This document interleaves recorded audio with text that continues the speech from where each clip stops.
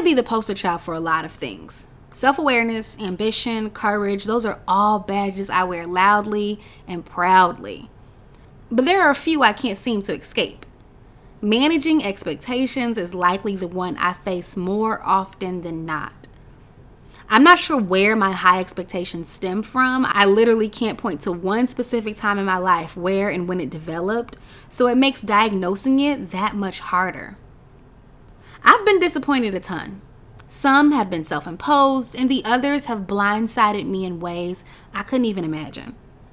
And those are the ones that sometimes hurt the most, especially when they continue to happen. But let's talk about self-imposed disappointment. I know her very well. She is actually a he. He's the emotionally or even physically unavailable guy. He has infiltrated my life over and over and then over and over some more. He's been married. He's been in a relationship. He's lived with the mother of his children, but of course, they weren't together. Come on, man, it's been rocky lately. He's also been, come on, Crystal, I've always wanted you. He's been all of that shit. And then some. But he's never been mine. And if he was single, he was either emotionally unavailable, which I respect if he's honest about it, or he couldn't keep my attention and interest for long. Amongst other things, getting bored easily remains one of the biggest reasons most of my relationships have ended. While I know predictability is bound to happen in relationships, I struggle with how to fix it beyond communicating what I need from my partner. I'm a tell and show kind of girl. If I want or need something done that speaks to how I receive love, I usually tell first and then show. And I mean show in a big way. I remember being bored like crazy in one of my relationships. I missed romance. We had stopped dating and spent most of our time in the house. Verbally telling him this helped a little. We'd start dating again, having date nights here and there. I'd get just because flowers and gifts, but eventually it would stop and we'd be right back on the couch for weeks at a time. So I decided to hire a chef for his birthday, bring him in the house, cater to us with all of our favorite things. I'd bought nice cutlery. I even made rose-filled ice cubes from a recipe on Pinterest. I put dozens of rose petals all around the house. It was an extent I had never gone to before in a relationship. A pricey one too, but I didn't mind at all. I was just tired of talking. I wanted to show him what I needed and how I needed to be loved. I am 100% a romance girl. I want all the stuff that you see in the movies, just cater it to my taste. I've always been honest about this too. And you know what? Now that I think about it, I think that actually may be the reason it sucks and hurts the most. I'm an avid believer in communicating what you desire up front. At almost 34 years old, I no longer have time or energy to tiptoe around my feelings or needs. If you can't, cool. Let's discuss the why, and if it's something we are not willing to adjust for the sake of an impending relationship, we need to both be done. Along with he's, there have also been she's. Navigating relationships with women was also an area I struggled in, up until about 2 or 3 years ago. This started in high school, which I don't hold too much stock in because teenagers. College was undoubtedly where I'd see my friendships go to hell, visit for a couple years, and some ultimately die there. I joined a sorority for no other reason than to have sisters. I'm my mom's only child and I've been raised that way my entire life. I was always jealous of my friends who had 2-parent homes and siblings. So when I got to Grambling, I knew I was going to join a sorority. Now picking one, it wasn't hard at all actually. I had read The Divine Nine my freshman year in college, but honestly it didn't really help that much. All 4 sororities all stood for the same things. The only difference was the when and the how. I visited Grambling during Fish Camp June 2004. There, I'd meet Miss Grambling State University 2004-2005, Leslie Randall, and a host of other young ladies that held leadership positions. They all had one thing in common, AKA. Beyond falling in love with Grambling during that week, I also fell in love with a boy. Hi, Chad. And I fell in love with a sorority. It was settled. I was going to be an AKA.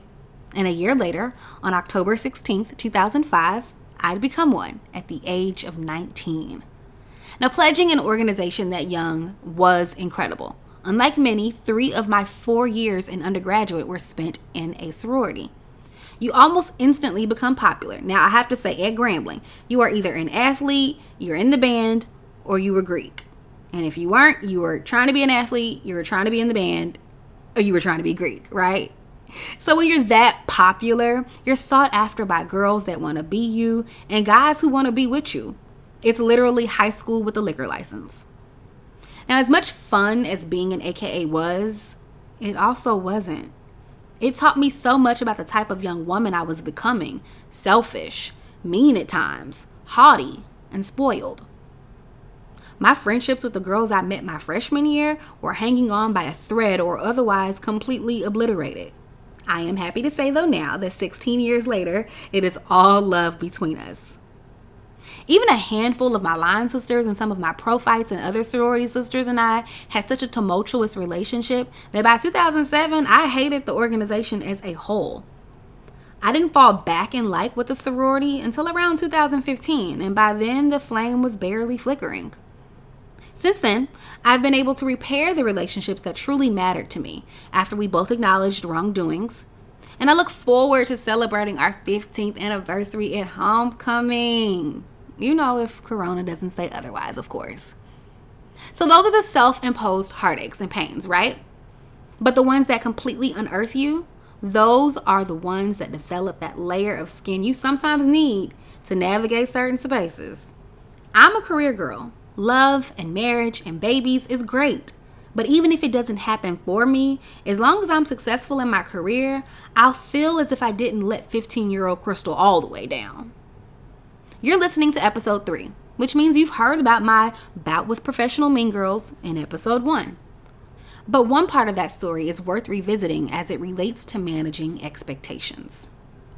I have worked at TV One for 3 years. It has undoubtedly been the best and worst part of my career. On one hand, I've produced award-winning work that was broadcasted to more than 56 million people.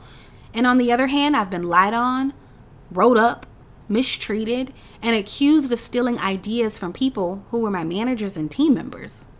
When I left Tom Joyner in 2017 and decided to move across the country to Silver Spring, Maryland, I was undeniably excited.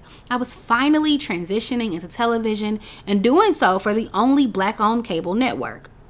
It was truly a for us, by us dream of mine, and I couldn't wait to embark on my journey. That feeling would subside within a year of working at TV One. By year 2, any excitement I had working for and around Black women had completely vanished. May 2019 was by far the hardest time of my life. During my 2-year review, I was asked to sign a formal written warning for my behavior in the office. I was completely caught off guard because I'd never been questioned by anyone about the things that were listed in that document. Accusations of bullying filled the first paragraph. Now, I have never been in a fight in my life, so the mere mention of someone accusing me of bullying them was preposterous. I'd later learned that intimidation is a form of bullying, and although I'd never aggressively walked up to someone or tried to block them from getting out of the room, you know, all the things in your mind that you think are forms of intimidation, what I learned was the moment anyone feels as if you are being more stern or serious than they can handle, it can automatically fall under the definition of bullying. Was I short and stern in emails? Sure. My patience was thin in a ton of areas, and that would clearly come across in meetings. Now, categorizing it as bullying is a reach, but, tomato. Besides, if anyone really believed I was the person on that document, there'd be no reason I'd still have a job to this day. While I didn't like any association with the term bullying, what I absolutely fought tooth and nail for was the accusation of stealing ideas from my colleagues and taking credit for them on social media. I won't go into too many details because I've been vindicated in that area, but when I tell you this one hurt, it hurt like hell. Thank God for receipts because emails and screenshots saved my life during that time. The accusations were removed from the document, but the damage had been done. Being accused of things by your peers is one thing. You can kind of get spicy in your delivery, but when the lies are from the people that you report to, it instantly makes it that much more of a stickier situation. 2 Black women were responsible for the lies and heartache and pain and disappointment I felt from that moment on. It had actually started in 2008, but it was more of a one-off thing than a constant feeling of, are you serious? That next month, I'd sit down with HR and the women involved. The document was amended. It was still a final written warning, but the accusations of stealing credit and ideas were removed. The only thing that remained was the bullying, and that was only because the 2 young ladies that were behind the claim no longer worked there. So essentially, it was their word against mine. Fine, whatever. The sit down would happen a week before my 33rd birthday. I vowed to come back from 9 days in Punta Cana with a different attitude. Not for them, but for myself. Those expectations of working with women that looked like me had been run over, dismantled, and unrecoverable. I decided I wasn't going to cower, shrink, or dim my light because of jealousy, envy, and insecurities that had nothing to do with me. Those expectations of working with women that looked like me had been run over, dismantled, and unrecovered. I decided I wasn't going to cower, shrink, or dim my light because of jealousy, envy, and insecurities that had nothing to do with me. I watched my back, reevaluated relationships in the office, and only did my job.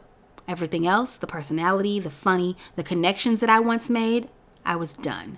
I no longer knew who to trust. Another element of managing expectations that is difficult to navigate is trust. I can now say with utter conviction, I absolutely do not expect anyone to defend or stand up for me in the workplace. But especially, and unfortunately, people I once trusted. Working from home during the pandemic has been beautiful for me. I no longer had to go into an environment where I couldn't show up as myself without fear of repercussions. Do you know how exhausting it is to leave the things that make you in the parking garage every morning?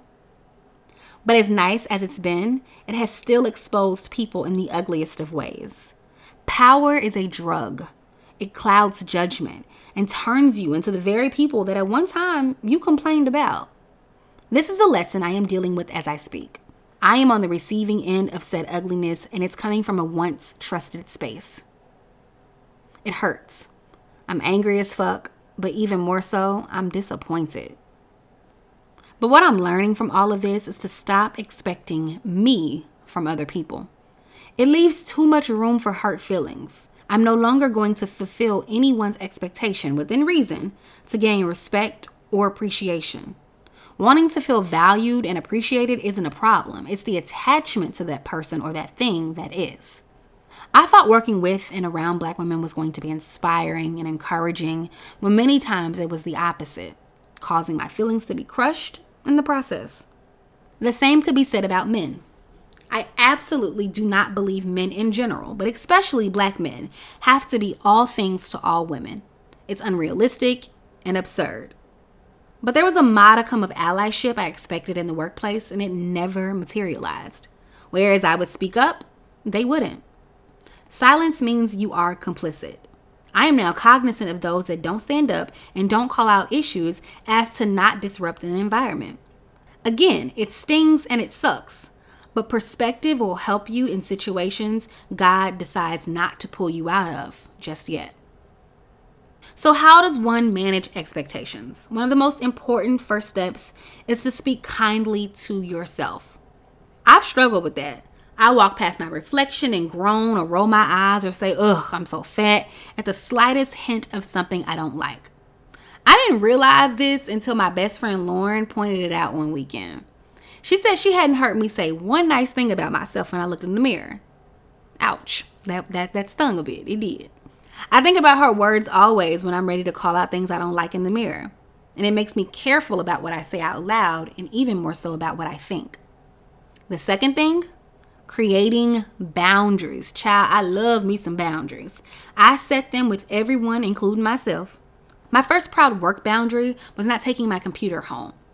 I practically slept with my laptop and work phone for 3 years.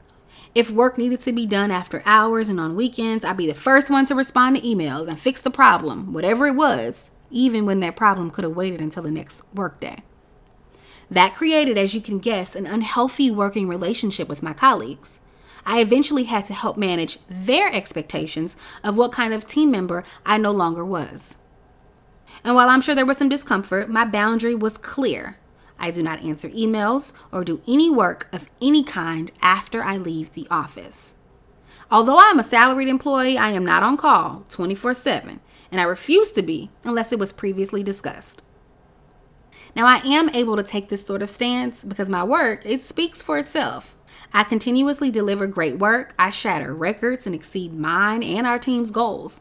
I'm also a senior staff member as opposed to an entry-level employee, so I have some room to make a few rules. Now, the third and last thing, knowing how to pivot in your emotions. I am by nature super emotional and dramatic.